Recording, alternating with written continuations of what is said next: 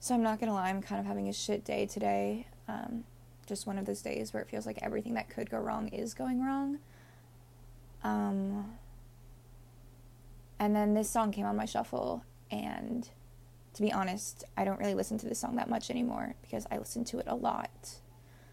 Um, when I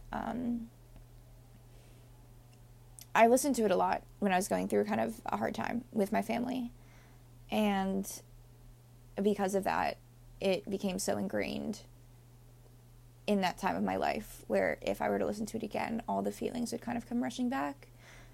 Um, so I kind of locked this one in a box, and it became like one of my no-no songs. Um, but it was kind of nice actually for it to come on my shuffle today. I think theoretically I probably would have assumed that if I heard this song today, it would have just absolutely derailed me. um, but it more so kind of just put things a bit in perspective. Um, yeah, today isn't the best day, but it's also far from the worst day. And yeah, I'm feeling pretty grateful for that. And I'm feeling pretty lucky that I'm in a place where I can kind of come back to a song that I do like so much and that has, helped me so much, and that I'm able to kind of listen to it again now and have that appreciation without being pulled back in.